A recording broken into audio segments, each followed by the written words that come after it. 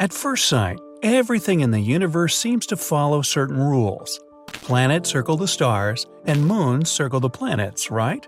Well, not always. Sometimes, some of those rocks up there behave like cosmic bowling balls. Can two planets really collide? There are around 100 billion stars in the Milky Way, and an equal number of planets. Lots of those planets probably have moons. So there must be billions of worlds in our galaxy alone. Of course, the distances between them are huge. But imagine for a moment that you could observe their movements over billions of years.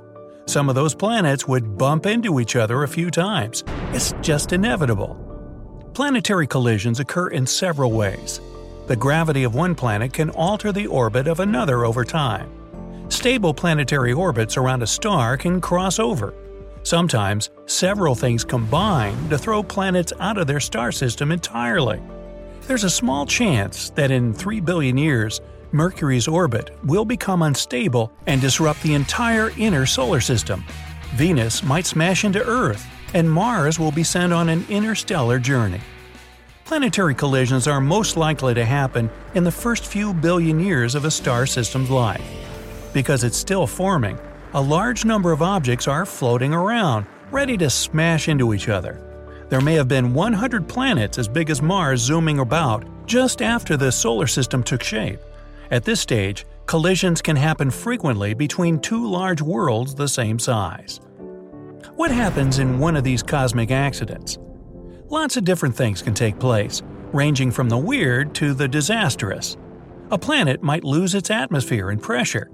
Its entire surface can be completely stripped away, along with all the rocky materials inside of it. If a small planet is hit by a larger one, it can instantly lose all of its gravitational pull. In the worst-case scenario, both planets may disintegrate completely. But if one survives, the collision can change the entire nature of a star system. When two rocky planets collide, they usually fuse to create a bigger world, like two drops of water joining together.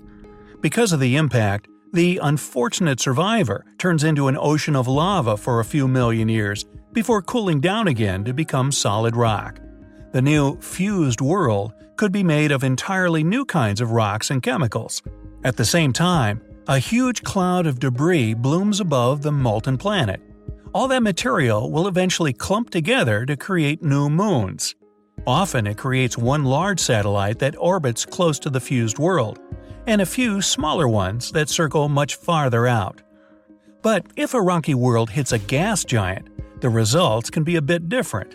We know that Jupiter has a very strong gravity, so it's quite likely that it pulled a smaller but still very large planet towards itself during its early existence. The experts have a few theories about what happened. If it was a direct collision, the smaller world probably pierced Jupiter's atmosphere like an arrow. It slammed into the gas giant's core. The chemicals inside Jupiter became all mixed up between the core and the atmosphere. But overall, Jupiter swallowed the smaller planet without too much damage. But if the little world only grazed the gas giant rather than hit it directly, it might have become trapped and gradually disintegrated in Jupiter's atmosphere. Unsurprisingly, in either case, the smaller world came off a lot worse. But a rocky planet's collision with a gas giant still leaves its mark. For instance, Uranus orbits the Sun lying on its side at a 90-degree angle compared to other planets. Scientists think Uranus ended up like this after it was literally bowled over by an object about twice as big as Earth. Have there been other planetary collisions? Our Moon may have appeared 4.5 billion years ago, when the young Earth was hit by a planet about the size of Mars. Scientists call this lost world Theia. They used to think Theia only glanced the Earth, but some now say the two planets hit each other head-on. Theia instantly turned into lava and then merged with the Earth to become one big molten lump. The dust and material that flew up into space eventually created the Moon.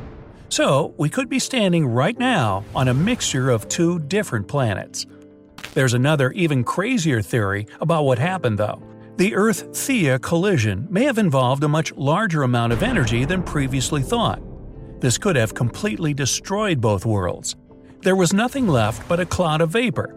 This became thicker and cooler over time to eventually form an entire new Earth and its satellite.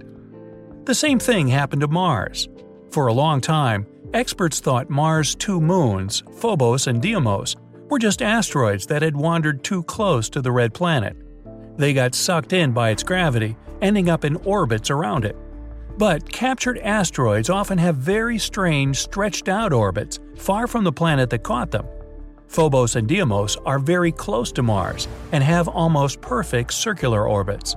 This is often a telltale sign that the object formed from a disk of dust and rocks that used to circle the planet. The chances are that Phobos and Deimos appeared in much the same way as our own moon. Something massive hit the young Mars, and the cloud of dust then clumped together to form the two rocks. The far-off world of Pluto has one really big moon called Charon and 4 smaller satellites. All of them have near-perfect circular orbits. That's a pattern identical to Mars and Earth. So Pluto also had an explosive encounter with another big rock billions of years ago. With Mercury, the situation may have been a little different, although no less dramatic. The little gray world has a thin crust and large planetary core. This has led some scientists to think it may have once experienced a huge impact that tore off several layers of the planet. The layers are the rocky materials that are often packed in between the planet's core and its surface.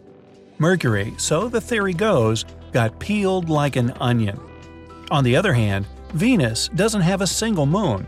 While it's taken its fair share of hits from asteroids, it seems nothing really big ever came its way. So ultimately, with planetary collisions, it all comes down to luck. I'm guessing some planets are singing, "If it weren't for bad luck, I'd have no luck at all." Yeah,